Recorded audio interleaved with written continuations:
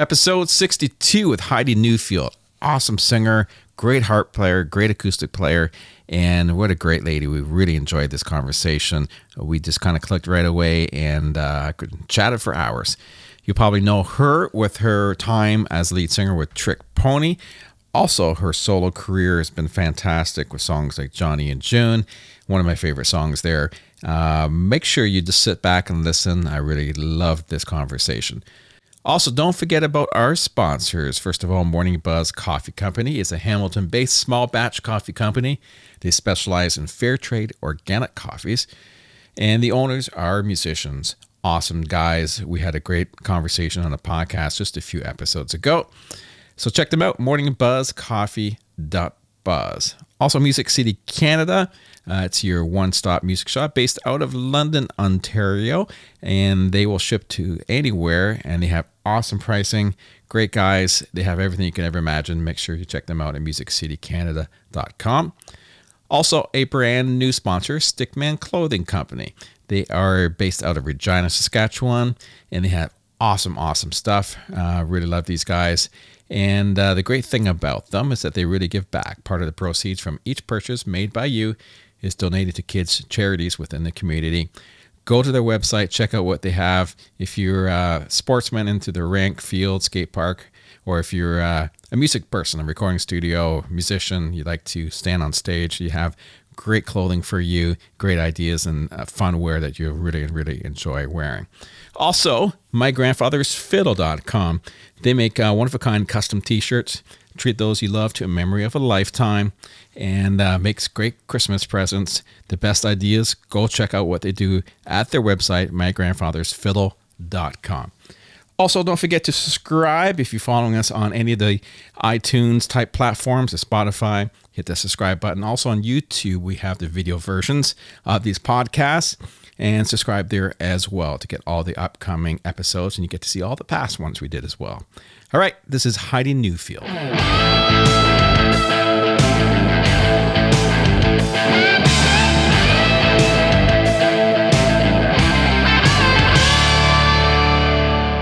Okay, we're rolling. This is pretty exciting. I'm happy to have you on the podcast. This is Heidi Newfield. It's nice to have you here, and sitting in a lovely studio there in Nashville. Nice to have you on the podcast. Thank you so much, Darren. It's great to be with you. Yes, it looks like we've both got the cool studio situation going. This really is our home studio, and we kind of in 2020 we've turned it a little bit more into a live streaming studio and a little less into a music making studio, but we still make music in here. Yeah, it's different now, isn't it? It's you've had to rethink about what you have and how you use it. But what the great thing is, if you have the stuff, or if you have a situation like you do there, there's lots of other options to make things happen. There are, and again, just kind of making lemonade out of lemons here. We've used this opportunity to learn. It's been a huge learning curve for, I think, a lot of us on all fronts, but particularly as artists, trying to stay connected to our audience. And so doing a lot of live streams and podcasts like this and these types of things has taught us a lot about lighting, a lot about photography. And so we've turned what was more of a hobby with, a nice camera that I had. And now my fiance and I have learned a lot about, and continue to learn, that I think that we're going to, it's something that we might take into the years to come, as a way to continue to stay even closer to your audience. Why not? It's another more intimate way than just social media. Yeah. And it's fun. I mean, it's funny how many people, like I'll come online with a lot of people, and all of a sudden you look and the background's terrible, or the lighting's terrible, and you think, being artsy people, that they would care. or see it, but they don't half the time. And it's like, I'm always surprised how bad some situations look. And there's some bad ones out there. The worst part is when not only they look bad, but when I hear somebody that is such a stellar picker or singer, artist, and they're their phone is way off, and the sound quality is not there. And I'm thinking, wow, it wouldn't really take a whole lot to fix that. But I guess people are doing the best they can with what they've got, and yeah, we're lucky that we have the home studio to work out of, and so we've literally capitalized on what we had. Watched a lot of Matt, particularly. I'm not going to take credit for as much as he's learned a lot, but just watching a lot of tutorials and all kinds of things about like I said, lighting and how to make your camera work at its full capacity. Yeah. And it's been an interesting, so we're, like I said, trying to make the best of it. But I think if there's anything that's come out of this year, as far as from my standpoint, is, boy, do I miss people. I really, I miss, that exchange of energy and live music. And so, I mean, I never took it for granted before, but now, whew, I'm going to be happy to be everywhere. Yeah, even on TV now, I was watching last night something, and it was some type of live event, and people were going up and hugging one another and stuff. And I'm like, oh, and I'm thinking, oh no, this was taped like 3 years ago. Yeah. And just seeing that interaction makes you nervous. Almost makes you nervous. Yeah. Isn't that? And it's so bizarre. And that's only after bizarre. It's been like 6 months of this. And then we've really conditioned ourselves to be different people than we were. It really truly has shifted our behaviors, and and in turn how we deal with it in our minds. And you're right, it is your first reaction now when you see people, and we try to kind of, I never get political or any of that thing. I learned from the best, from Elvis and Dolly and people like that, to go, no, we why would I talk about that? But I keep that platform to myself, and keep it music and life and the human condition. But it is really something that has saddened me to see something that when you here we take it seriously, and we have chosen to take it seriously, and we wear our masks out, and when we're in public and or going into any public place, and we've been very careful around here, and that's just our choice to do so. So when you see some folks not doing it, or like you said, you see something from before and you're going, it does make you kind of nervous. Yeah, it's funny, back when this all started to happen, I remember going into Costco, and that's, right when it first kind of happened, it's like, oh, we need to get some stuff. And I was in with my sister. We both go in, we had the masks on and stuff. And we were the outsiders, everyone was looking at you and strange. Like you're out of your mind. Yeah. And it was still like, nobody really knew what this whole thing was all about, how you got it, how it was transmitted, all that stuff. But now you go in, and if you see someone, the other way around. Yeah. If you see someone who doesn't have one, it's really odd. And that's a good place. I mean, I'm glad that's good. We're there. That's good. I mean, now that we know what we know about it, because gosh, I think it was around, what was it, March or so, that we all started to kind of, I think they knew more in January or so than the public were let in on. But I know that I started having conversations about gigs, and I had an album coming out this year, and which I know we'll talk about, but all these types of things, and so many things planned. And it was, this year was just going to be a blast. I mean, of activity and shows, and so many things going on, and 1 by 5 by 10, they just started to disappear. And I had to stop and rethink the release date, and I pushed that back from June, and even wondered if I should put it out this year at all, and then decided that I would kind of stick to my word. I had been doing a lot of live streams, and I had been talking to my audience about putting a record out, and I decided that pandemic or no pandemic, that the world still needs new music. And Yeah. even though it was going to be a very odd record release for me and my team, that it was important to stick to my word and to go ahead and come with it. So we put it out on August 28th.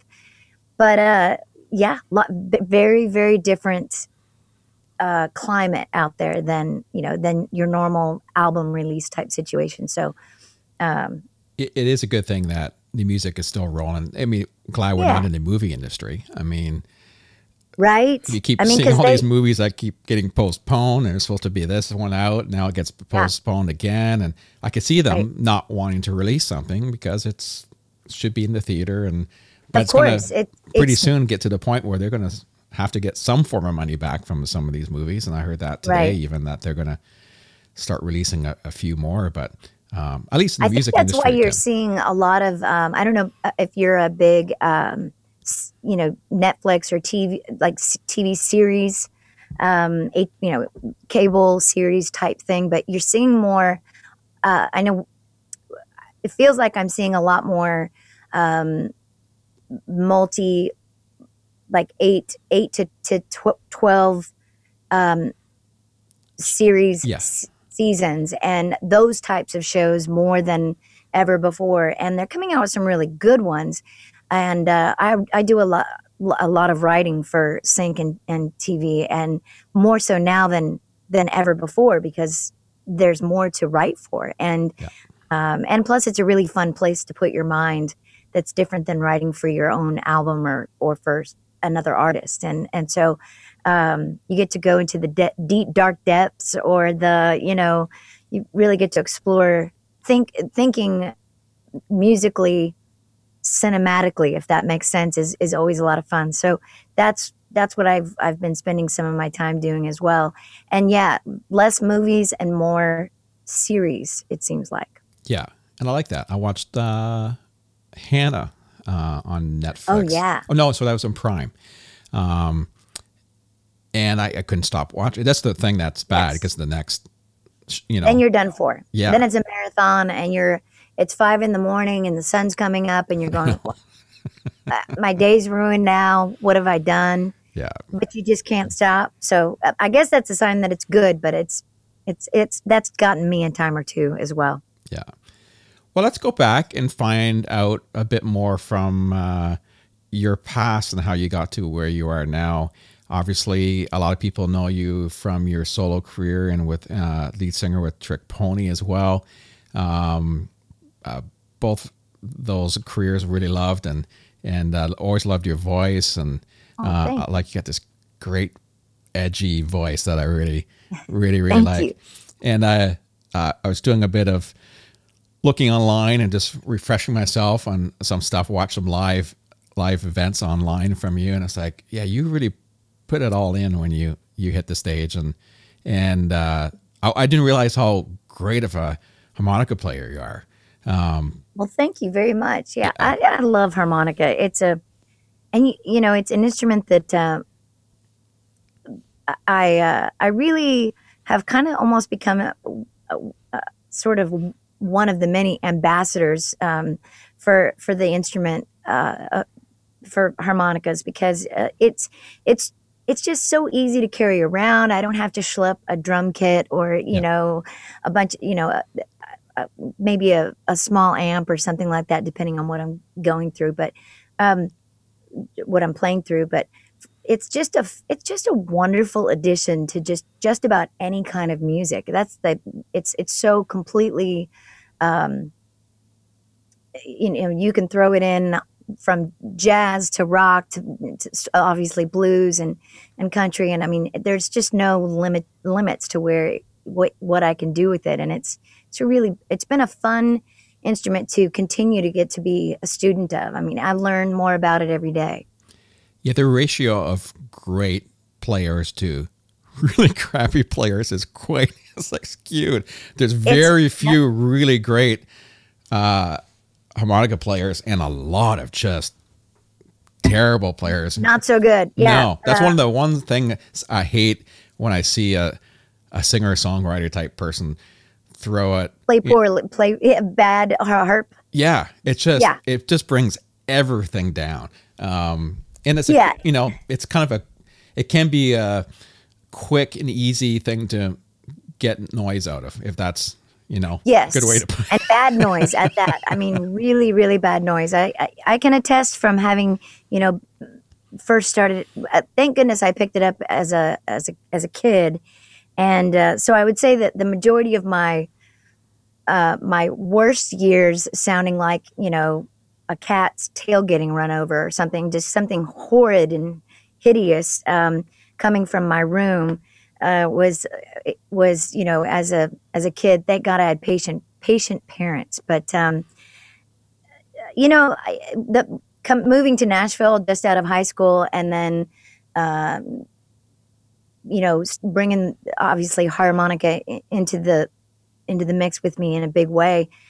I really feel like I got my education when I first started touring and with it. And Yeah. so there's some things I'll look back on from time to time, or I'll hear, or even early records, even the early Turk Pony records where I didn't play as much. I didn't have as much confidence in myself, and so I would kind of like our first single, "Poor Me," doesn't have a harmonic. There's no harp on it, Yeah. and yet we never ever played it live without a big rambling harp solo, and um, it makes me sad that it's not that what went down on tape Yeah. didn't end up having harmonica on it, but that's just a part of the growth, and I'm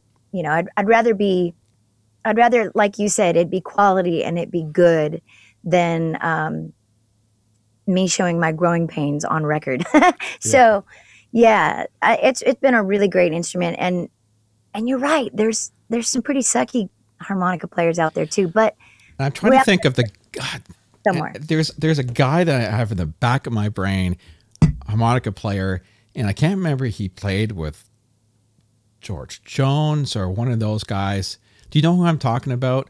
Probably Charlie McCoy or No. Jelly Roll Johnson. That could be it.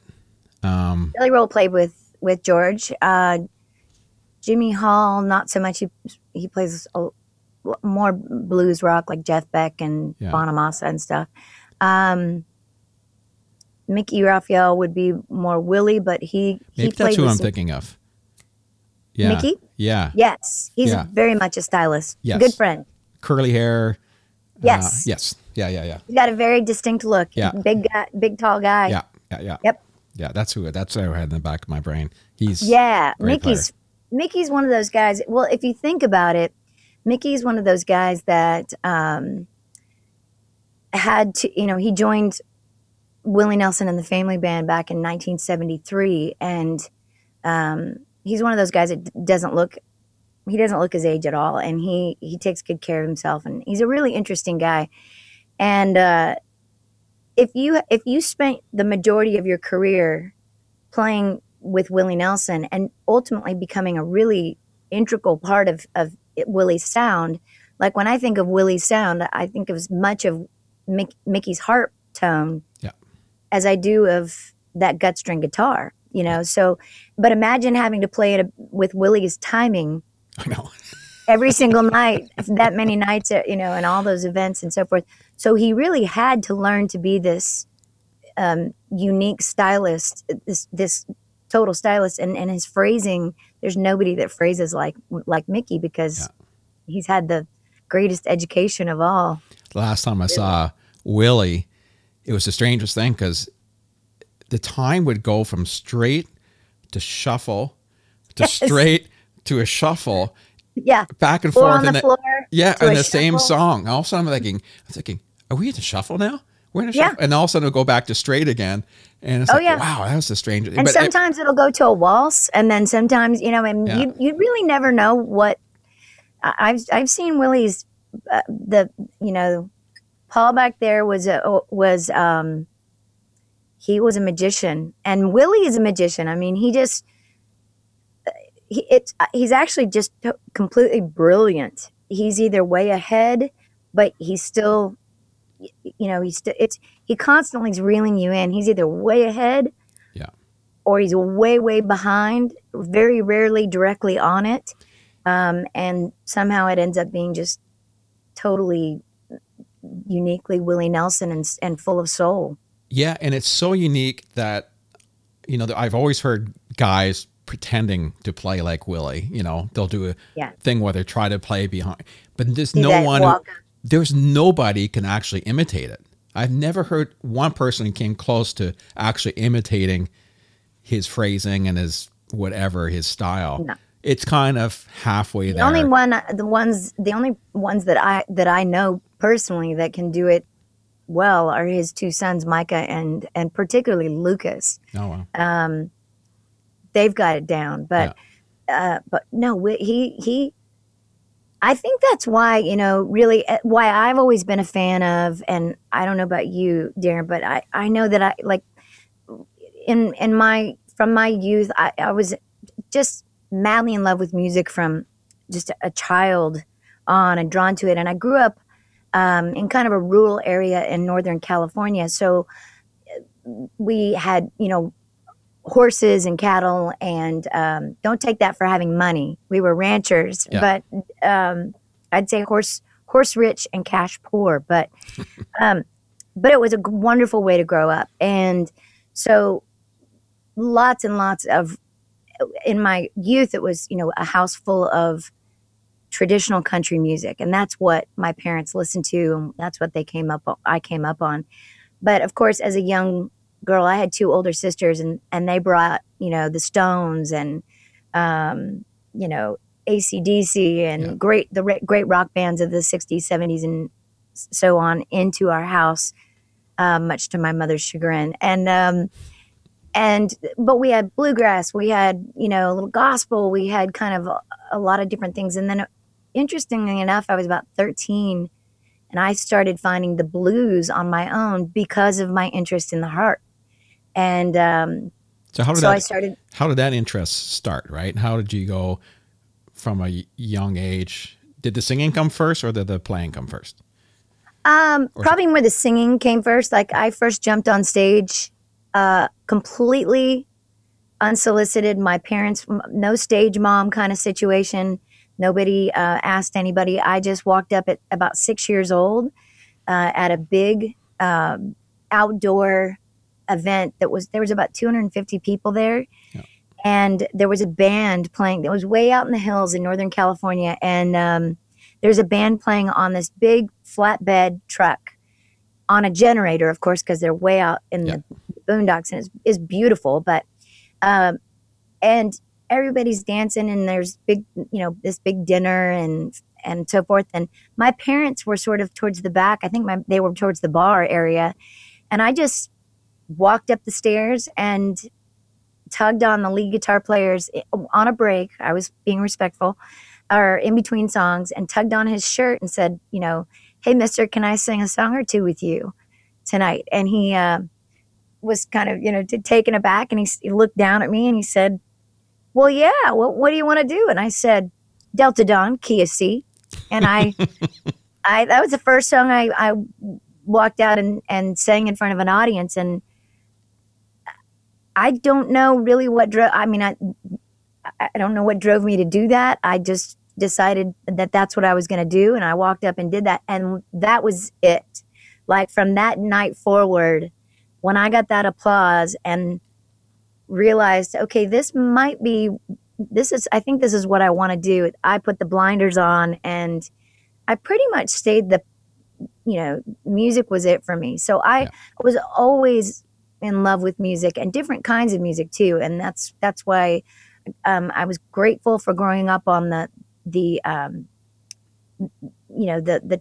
quality of country music that I got to grow up on. Yeah. So I grew up with a great and a deep appreciation for the art of country music at its best, and from the instrumentation to the artist. And so that leads me to, so singing came first, and then I started playing piano, and then I went from piano to guitar, and I still play a little piano, and I definitely play guitar. Yeah. But my grandfather, Clarence Wright, played the harmonica. It's such an old cliche story, but he played the harmonica, And he played more straight harp, more of the old cowboy songs and kind Yeah. of campfire songs and so forth. And I used to think that was the most lonesome sound that I'd ever heard. I thought, oh my gosh. So I I love asked old my mom if cowboy she, music. I mean, yeah, Michael yeah, Martin Murphy and uh, I mean, Marty Robbins. oh, I And love Marty Robbins. And I mean, yeah, who doesn't love Marty Robbins? I got to see Marty Robbins live, which is I still think, Did wow, you really? I never got yes, to see him live. oh, Oh, so good. His outfits, you know, he had the oh yeah. best outfits, and And that voice like silk. I yeah, mean, you know. awesome. So yeah, I asked my mom to, if I could get a couple of harmonicas, and fortunately they were very. We didn't have a lot of money, but they were supportive as they could be, and so I got piano lessons and I got guitar lessons, not uh, together, but one after the other. Yeah, Like after I had the mean piano teacher, um, the old mean piano teacher story. Uh, I said, can I stop playing piano and start playing guitar? And she said, she made me a deal, and she said, I'll tell you what, you sit down and play when you can sit down and play me a boogie woogie tune. Um, Straight through without messing anything up. And I mean, like flat out boogie woogie, like all that right hand, left hand coordination. She said, I'll let you pick up the guitar and you can hold off on the piano for a while. So I did just that, and I practiced my butt off, and I sat her down and played that boogie woogie tune. And actually, now looking back, I wish she would have like gone back on her word and said, now's the time for you to keep going. yeah, But she stuck to her word, and she let me pick up a guitar, and I started taking acoustic lessons in our little hometown, and I'm grateful for that, because it's been, both piano and guitar have been such helpful, as a writer. That's, you write differently on piano, I think, than you do on guitar. At least I do, and so that's been helpful in. I've always written from a young girl as well. So I'd sit down, and what started out as poems would turn into, I'd start putting melodies to them, and yeah, they were horrible. They're absolutely horrible. But like I said, you got to start somewhere. yeah, So, definitely. yeah, one thing led to another. So kind of, yeah, the singing started, me writing, and then, sitting down and starting to learn an instrument or two. And then that led to me playing in front of the family. And then I started picking up the harmonica, and that led me to, at about 12 or 13 years old, I thought, well, I started really paying attention to harmonica parts on all those great Waylon records, Yeah, or He Stopped Loving Her Today, or Delta Dawn. And I realized a lot of that was Charlie McCoy or Jelly Roll Johnson, or there's many, but I started picking those parts out and trying to like take a little riff at a time and learn that riff. And yeah, that's how it started. And then I started realizing how much I liked cross harp, which would be more blues harp, and learning to bend and yeah, bend those notes and manipulate those notes.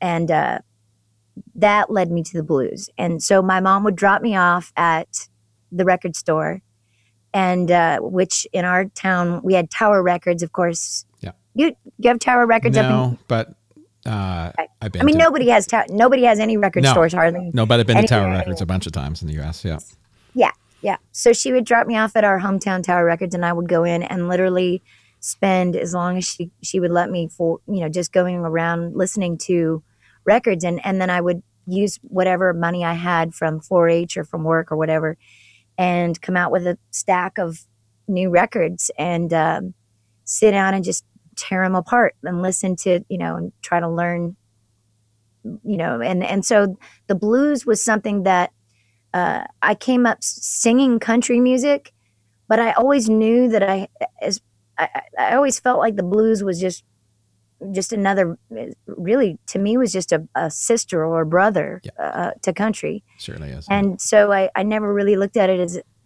as it being a different genre, so to speak, until I got a record deal and learned all about how, everybody likes to put things in a box. And so now I think, don't you think that we're in a place musically where people just like good music? And so I think, you know, I don't, I still appreciate good country music and um, the, quality of the musicianship and tones of voices.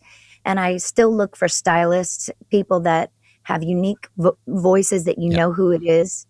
And for great songs. That's the other thing that I kind of, really love that I came up when I did was there really was just so many great songs on the radio. You didn't hear a lot of crappy songs back to back, Yeah. right? Yeah. I mean, today is different. It's not country, but it's what country's become. And, I'll have conversations with maybe even people come to our theater maybe here, and they'll be like, well, country music, I don't listen to that garbage anymore. And I said, yeah, but when you were young and listening to the music you were listening to, your parents thought that music was garbage too. And That's right. It's just a generational thing. And it just all changes. I'm still waiting Yes. for that point, and I'm hoping it makes a left turn and comes back to this really cool traditional thing again. And it will, because I think country is going as far, as it can go, and it needs something Yeah. different It's at some definitely point. pushed the envelope. There really are no boundaries in country anymore to consider it country. We've gone hip hop, we've gone pop, we're all over the map as far as what people consider country anymore.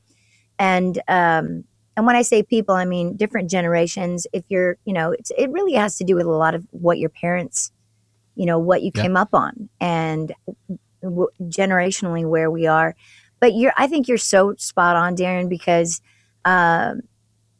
music in general, but particularly, well, if we're focusing on country, it has always had sort of, I always kind of looked at it kind of by the decade, but it seems like every 10 or 12 years, it's always had sort of its ebbs and flows of polish and pop, where things were really produced and synced. And, at one point, in the 60s, it was orchestral and so forth. And that was considered pop. And it's just, like you said, interesting, the interpretations of what that was at the time. Yeah. And now I think we've not only blurred the lines, we've pretty much obliterated them in country. And what I don't want to see happen, and this is my own sort of little plight, but I think I'm not a hater at all. I think there's room for all of us out there, but what I don't want to see happen is for country to completely lose its identity. Yeah. You know what I mean? And so, like you said, it seems like there's this pendulum that swings, and hopefully we'll come back to, we always seem to, there's some artists that come out that sort of move it back over towards that more raw. You take someone like a Chris Stapleton or something like that, who, Exactly. It's still that kind of edgy thing, but man, he can just sing it with a guitar, and it's just, you feel like, oh, that's getting back to Absolutely that rootsy vibe that country is all about. And obviously people really like it, and people of all genres like it. I know people who are not country fans who love Chris Stapleton. Because if you think about Chris too, what a lot of people don't know is until he really hit, just because he was undeniable, radio didn't necessarily jump on Chris Stapleton and make him a massive star right off the bat. His talent did that, and it happened, with radio kind of reluctantly. Overall, I mean, there were some radio stations that were crazy about him, but what's really interesting about Chris is that Chris was the lead singer of a bluegrass band here in Nashville for many years called the Steel Drivers, and which are still going to this day and are fantastic. And with the type of and tone and depth of his voice, he wasn't your typical bluegrass voice. Yeah. And that's kind of what drew us kind of, this Nashville crowd to Chris. And also we were aware of his writing abilities and so forth. And in fact, I co-wrote one of the tunes on this album that we put out just recently. Is me and Chris and Trent Willman. Oh, nice. And it's a really powerful, kind of haunting song. And so yeah, he's a deep well, Chris is, and I think he's one of those artists that are just undeniable, and he's not trying to be anything. It's not about costume for him. It's not about the lights and and all that. It's really about a man and a great song and a guitar and a voice. And then let's face it, Morgan and his wife and he make the most stunning team as far as, from an audio standpoint. I could just sit and listen to them together, and they make a great team. So I love watching them work. Their performance last week on the award show. Did you watch I guess it was the CMAs, right? Last week? Yes. Oh, man, it was so good. And it was funny because I watched the show, and lately award shows are just, strange. Yeah. Different. But man, was that one of the best shows I've ever seen. And what I really liked, that every performer knocked it out of the park. There were so many that I was like, okay, well, Little Big Town just did this crazy Kenny Rogers tribute, and it was sort of like, holy smokes, that was mind-boggling. And then next person would come up. Yeah.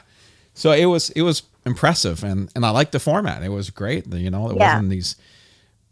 It seemed like everyone was there to really give it their all, right? And it wasn't about the show. It was more about a showcase of their talent. And I think that's been happening too, more so about with this intimacy that's happening with the virtual stuff, or playing on, an artist, they're like, say, Little Big Town, they're coming to a stage and they're not playing to an audience. So it's a limited audience kind of situation. So it's much more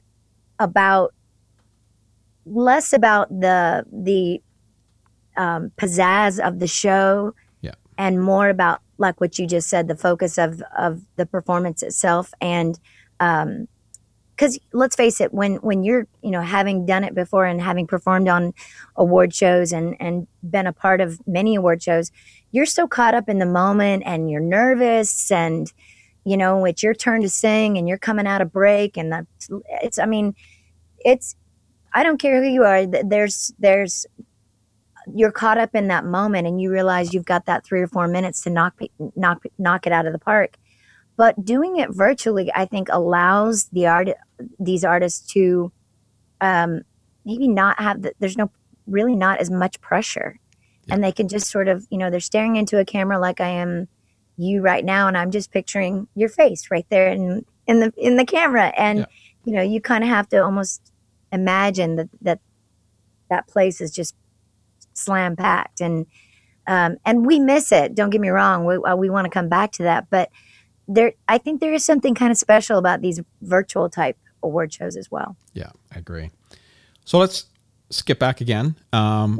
So you're singing away. You're in high school and playing guitar and harmonica, doing all that stuff. And as you mentioned a little earlier, out of high school, you moved to Nashville. So did you go right after high school? I actually started coming back and forth here to Nashville from Northern California when I was about 13. Nice. And that seemed to be the age that kind of, it really kicked in with my mom, and we had the short story of this is that I was sitting in the living room one day of our house, and I was just playing guitar and singing in the living room, and we raised quarter horses, and there were, of course, during the, my parents were always showing people horses.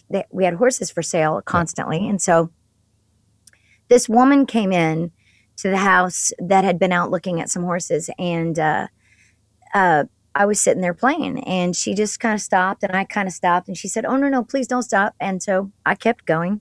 And the short of it is, she went into the kitchen, and they poured the coffee, and they're sitting down talking, business. And her name was Ginger Crowley. She was a very dear friend and a lovely, wonderful lady. And she kind of helped really give me my start, because my parents didn't really have the money for us to fly to Nashville, and we didn't really know, anybody. And so my mom used to sing back in our local scene back in the day. She had a beautiful voice. Yeah. Much more of I got my rasp, I think, from my dad, and my mom had that beautiful kind of almost, she could do a lot of the like Patsy kind of stuff, and also kind of jazz, very smooth, beautiful voice. But she would get nervous. She'd get nervous, and her timing would just completely get shot. So I'd have to kind of hold her down, and like when we would play for the family. Yeah. But my mom and Ginger were talking, and my dad, and Ginger ended up, she said, "Before we get started, I just want to know one thing." And she took her checkbook out, and she said, "What is it going to take to get that little girl right there to Nashville?" Wow. I mean, and my mom said, "Well, funny that you're saying that, because we want to get her to Nashville, but we don't know anybody, and we don't know how. So we literally just started connecting the dots with a few old band members that my mom used to play with back in the day. Yeah. And then that guy knew somebody in LA, and then that guy knew a couple of people here in Nashville. And we started searching for songs and looking at what I'd been writing and so forth. And I got on my very first airplane and flew from San Francisco to Nashville. And it was, this is going to say how long ago it was, which is totally going to date me, but it was. Right. We're both the same age, so. Oh, cool. Okay. Well, you look young, so that's awesome. So it was, I think they were still using 747s, not seven. So it was a big plane. Yeah. And people were smoking on the plane. I remember that. Yeah. Smoking section, non-smoking section. It was the only plane I ever, that was the last time. After that, they banned it. But so it was, I got the very last bit of it, thank goodness. But yeah, so flew to Nashville and had put a session together with this shyster of a guy, because that's inevitably how it goes. You got to learn. And so there's as much of that happening now as there used to be. No. I think it's because of things like this. Yeah.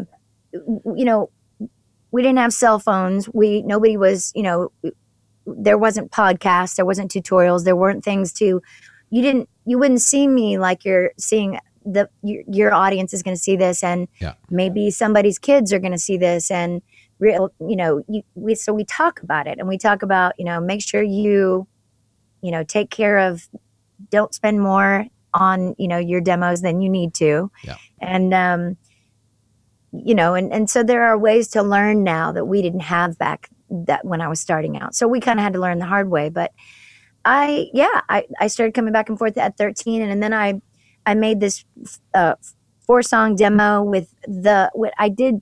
I will say we paid way too much for it, but I'm still proud to play those 4 songs till this day. And I had a stellar band like, Buddy Emmons on steel and some legendary players that even I out in California was, because I was kind of crazy about reading the back of albums and so forth, and seeing who played on what records and who produced what and who wrote what. So that led to coming back and forth about a couple of, I started coming back and forth to Nashville and just sort of networking with my mom. And then there was a time or two where we had like a neighbor that was coming back. I was about 16. And we had a friend of ours that managed the Doobie Brothers that heard me sing at the fair, our local fair, and said, I want you to go back to Nashville and meet a guy named Barry Beckett. And so I went with our neighbor because my mom couldn't go. And I took a taxi cab by myself to go meet Barry Beckett. And mom knew that I had a good, pretty good head on my shoulders. And it was just a different time back then too, So yeah, I'm grateful that I came up when I did. And I had to kind of pay my dues in a club and there were you didn't have the content, there was no American Idol or, those types of shows. So I don't know. Like I kind of came about it the hard way, I guess, or the old fashioned way, but I'm grateful for that. Even the rough times and the rough and tumble times that I went through, I wouldn't trade anything for that education. Yeah, it's like hours spent. It's like that 10,000 hour thing, right? Where back in the day, you put those hours in, you're playing clubs 7 days a week or whatever it was. There was a lot of practicing, if you want to say it. There were gigs, but there was a lot of practicing going on. It was we always looked at it as kind of like a paid rehearsal, but when you started you could tell when a shift started to happen, when something caught on with your audience, because, when you're a bar band and you're, at one point, like when we put Trick Pony together, we toured on the road in a van and a trailer for about 4.5 years or so before we got a record deal. And we opened for everybody under the sun that you can possibly imagine back then. And what was interesting was when we kind of knew that we had something that shifted into place, something catchy, something that was getting people's attention, people would flock to the dance floor and and they started learning the words to these songs that we had written. And then we would come back into that market and they would request those songs, and we would end up playing, what ended up being our first album, and maybe a couple songs off the second album even, that Willie's on, as a matter of fact. Cool. But, we ended up playing those songs for those 4 years as we wrote them. Yeah. And people, they kind of got road tested. Yeah. So there was something really cool about seeing we all had been sidemen for other people, or I'd been, in Nashville, I'd been here in town doing demos and so forth for publishers and hit songwriters and so forth. And something shifted with us where the sound kind of clicked into place, and we had something unique and something really special when that happens, and you can see it happen in your audience. And so, yeah. That's the same thing. That's a bunch of hours spent, right? And all of a sudden, exactly, after a while, you just start getting it together. And back in that day, because there was so much playing and so much club work, and you're playing every night, there were a lot of great bands. I mean, oh yes, yeah, and a lot of great bands who would be like B or C bands now that would just kick butt. And in some cases, the opening act would end up being even better than the headliner, And also, I think another thing that was really cool was we would go and listen to other bands as well, and so kind of support each other. And because at the end of the day, the music community, it's changed a little bit today. It's not as much, it's just a little different. Maybe it's just it's a little different of a kind of a feel than it was. But I'm so grateful that I got to Nashville when I did and got to experience. Because really, if somebody was a killer player or an up and comer that you could tell had a lot of potential and so forth, people would talk about that guy or that girl, and they'd go, "Oh, you got to go hear her sing. She'll blow you away. Yeah. She's going to be something someday." And people would stand on the side of the stage and watch you and support you. They wouldn't just run to their bus. And there was a lot of a sense of community and support, and I to this day, I still have that mentality. I still, you know, keep my ears open, and if somebody needs some help or if there's a benefit going on, and you know, when we all kind of know each other for the Yeah. most part. So, you know, that I do love the sense of community in the music business. So how did Trick Pony come together? What was the, how did you guys become Trick Pony? Well, it's as all good things do, very organically. I was in town, like I said, working on demos and so forth, and writing, and really trying to kind of hone my craft and find my way, and doing a solo thing. And I was waiting tables to supplement my income, of course. Yeah. And I ran into somebody who said, you know, we're having this party on such and such night at so and so's house, and here's the address. You know, you got to come. So I go to this party, and it's a basically a chick night, all women, and the woman who owned the house, where we're all, you know, everybody's in the hot tub and we're all slinging mudslides and everybody's having a ball and getting to know each other. The woman who owned the house ended up being Keith Burns's wife at the time. Yeah. And we just became kind of fast friends, and she looks at me and she's like, "You sound like you sing." And I said, well, as a matter of fact, you know, and of course, you know, if you're trying to get anywhere in the world, you know, especially then, you always had music on you at all times. So it's like, bam, there's my demo right there, or Yeah. you've got some form of some example of your singing. And I gave her that to give to Keith. And at that time, Keith was playing bass for Joe Diffie, and had been for, I guess he played for him for a total of almost 7 years. Wow. And he came back into town the next day and listened to that demo and called me, and we met up on 16th Avenue at an office downtown. And he's telling me about this idea, and he's like, you know, you really kind of fit the bill of what I'm looking for, and what I've been thinking about, you know, as far as we all would have, it would be a trio, 2 guys and a girl, and everybody's very unique in their own style. And, you know, you'd be singing lead, but we all would take a part. And I said, well, first of all, I guess we need to make sure. I said, who's the third guy you're looking at? And he said, well, he's a guy named Ira Dean. And I perked up and I said, I know Ira. And he said, it was funny because he literally said, he's like, oh my God, you know him? Would you still want to do the gig? Like, like as if that was a bad thing.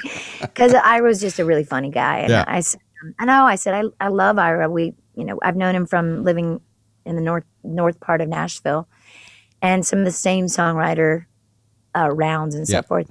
And I said, no, that's cool. So the 3 of us got together when Ira came in off the road. He was playing bass for Tanya Tucker at the time. Mhm. And, you know, it was just a matter of really sitting down in this basement studio and finding out if our voices blended and you know, how that was going to work. And, you know, it didn't take very long at all to find out that it just worked, you know, that Yeah. harmony wise, Ira could take that high harmony, and Keith had that low, you know, took the one under me all the time, and things just locked in kind of nicely. And personality wise, we were all kind of A type personality. So we had a lot of Chiefs and no Indians, but, really those first, we were together for a total of 10 years.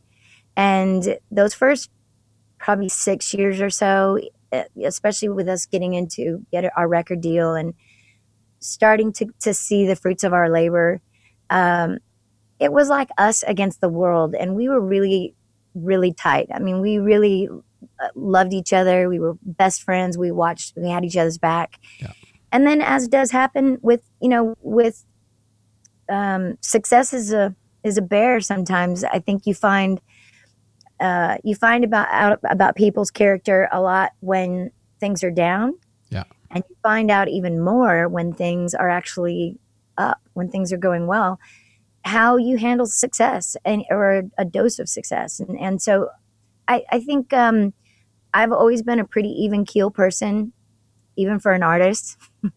Yeah. And uh, I love people, and I don't take myself too seriously. There's not a whole lot of ego going on around here. Yeah. So I never pushed my songs on the band, whereas, other two, that stuff started to happen. And we just started to kind of unravel. And it stopped after a period of time. It stopped being as much fun. And inevitably, what sadly started to happen the fastest was I started to kind of hear our music started to suffer because of it. Yeah. Because instead of us being a team and everybody, pulling for each other as a unit, everybody was pulling for themselves. And no, but you're not going to win doing that. That's why Little Big Town is so great. It's because they have always remained very much a quartet and a unit, and they adore each other. And and it's that's you've got to maintain that even through your scuffles and Yeah. disagreements and so forth.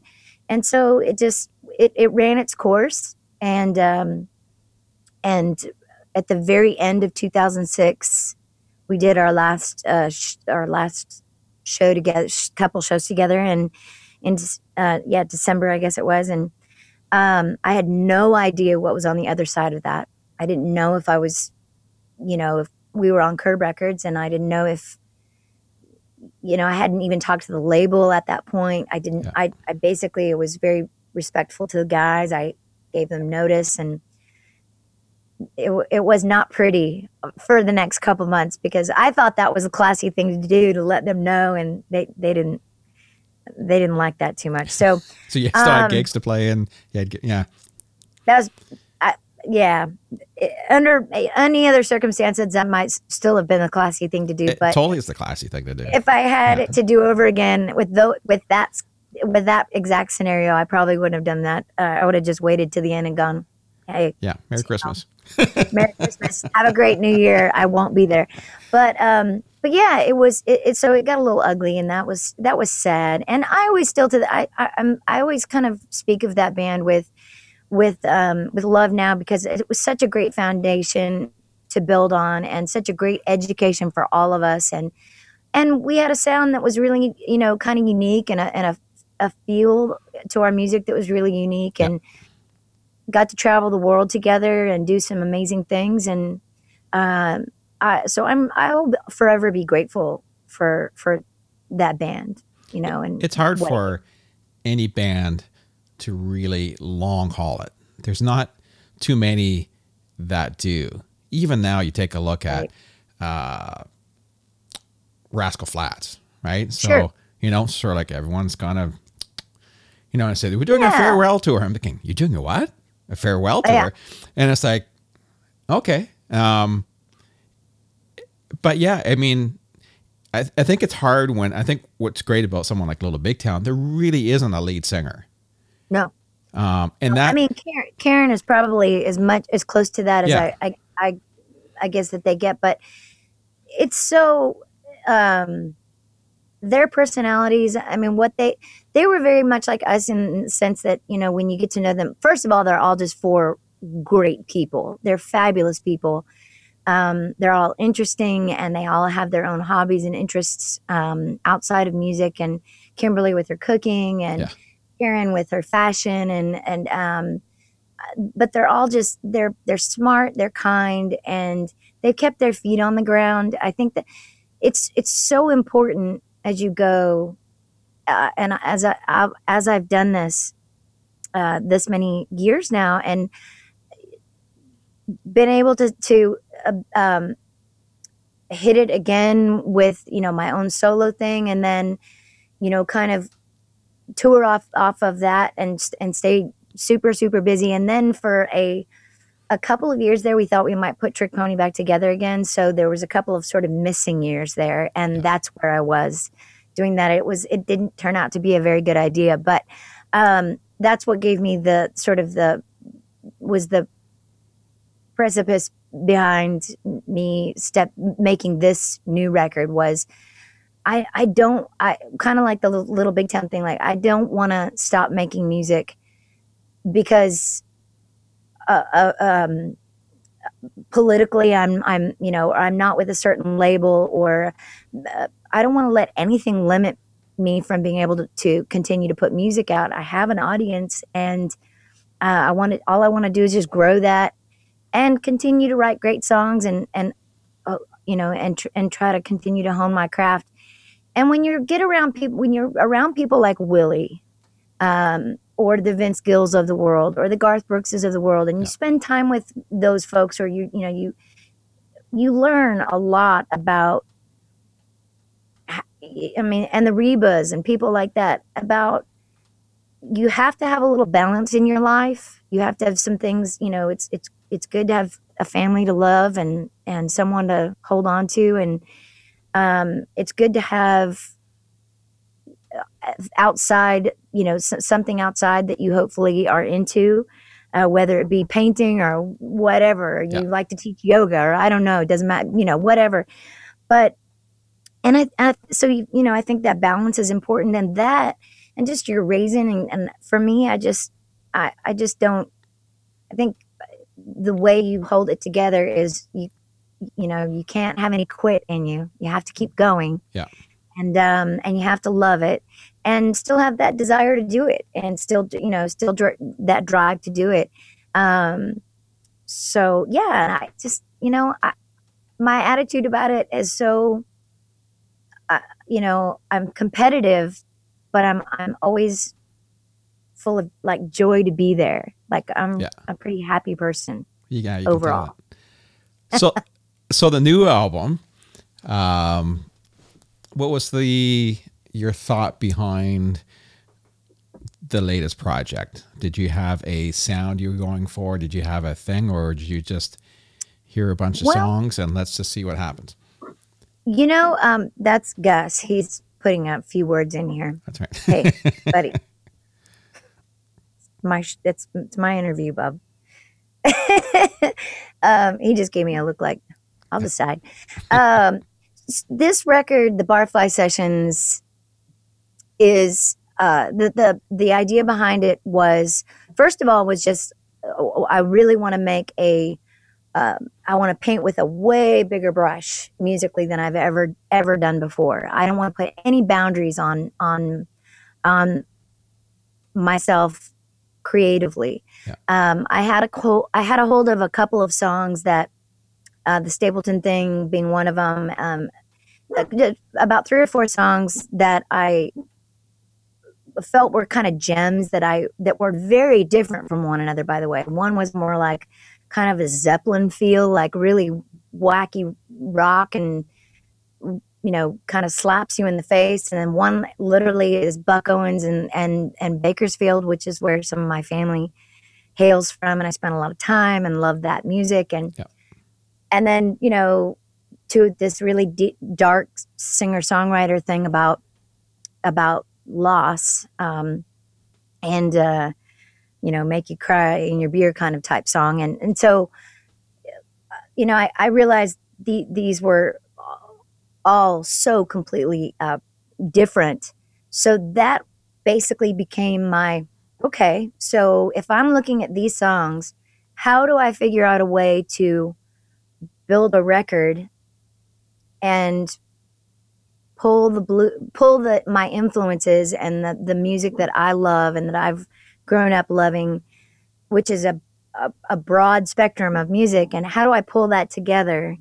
And I just started, I pulled those gems out that I loved, and then I started writing like crazy, and I started thinking about who do I want to produce this, or do I want to produce it myself or co-produce it, because I'd never done that before, even though I'd done so many demos and big A session type demos and so forth. I thought, well, I can do this. So I called my good friend Jim Moose Brown, who is a great writer. He wrote 5 O'Clock Somewhere. That's really the only song I need to ever bring up on Jim Moose Brown, because done. Yeah, that song still pays him like it came out last week. Yeah. And so he's played on so many demos. He's been the band leader for Bob Seger and the Silver Bullet Band for 16, 17 years or more. He's a multi-instrumentalist, but is especially well known for being a phenomenal, soulful Hammond B3 player and piano player. Yeah. And I had worked with him for years, and we'd been friends for years. And so, we were writing one day, and I said, right here, actually, in this studio, and I said, I've got this idea for a record, and it's really broad, but I said I want to marry the blues and soul and really traditional, country and honky tonk and singer songwriter stuff, and somehow marry them together and make a big old record. Would you want to co-produce it with me? And he said, yeah, I love that, and so, and he's very broad-minded as well. He's was born in Detroit, Michigan. So he came up with that funk and spent a lot of time in Muscle Shoals, and he's got the blues in his blood, and was raised in Arkansas. So he's, he really appreciates and loves a good country song like I do. And so all the elements are there for him. And then we just sat and kind of cherry picked musicians that were also very broad-minded, not just guys that have like kind of one trick in their bag, guys that can sit down and play, they can twang, and they can also just completely bang and rock and kill it and have just a really big bag of tricks. And that's what we needed. And so we just denned up at his studio for about a week with these guys, and rewrote a lot for it. Yeah. And then there's 2 outside songs on the record. One is a duet that I did with Delbert McClinton, called "The Blues Is My Business." And notice I said business. It's important to say business. And the other is a complete 180 from that. It's a song called "Whitley's Tombstone," and I did a duet with Randy Hauser. And Mickey Raphael came in. I asked him to come in and blow some harp on that tune as well, and he so that was it. That almost explains the record all in one fell swoop. Is it's just music that what I wanted to do was be able to put this record on. We're making double vinyl at the top of the year, which I'm excited about, because it's a record that kind of, I think, will sound really, it's kind of made for vinyl. So, but I wanted to be able to put the record on, and every single thing, like, you have no idea what's coming next. There's the theme is there's no theme. It's exciting to listen to a record that, and somehow yet it has these common threads with these musicians and my voice and the harp and certain tones and sounds that pull it all together. So it's definitely a mix and a blend. Kind of reminds me of like maybe 70s radio when I was a kid, and coming up, and you'd listen to certain radio stations that were more, you'd hear Merle Haggard, and then you'd turn around and hear the Eagles, and you turn around and hear Jackson Browne. Yeah. And then you turn around and hear Johnny Cash and Dolly Parton, and so it was such a mix of music, and that's sort of the feel behind this record. That's awesome. Do you find now it was fun to make, really fun to make.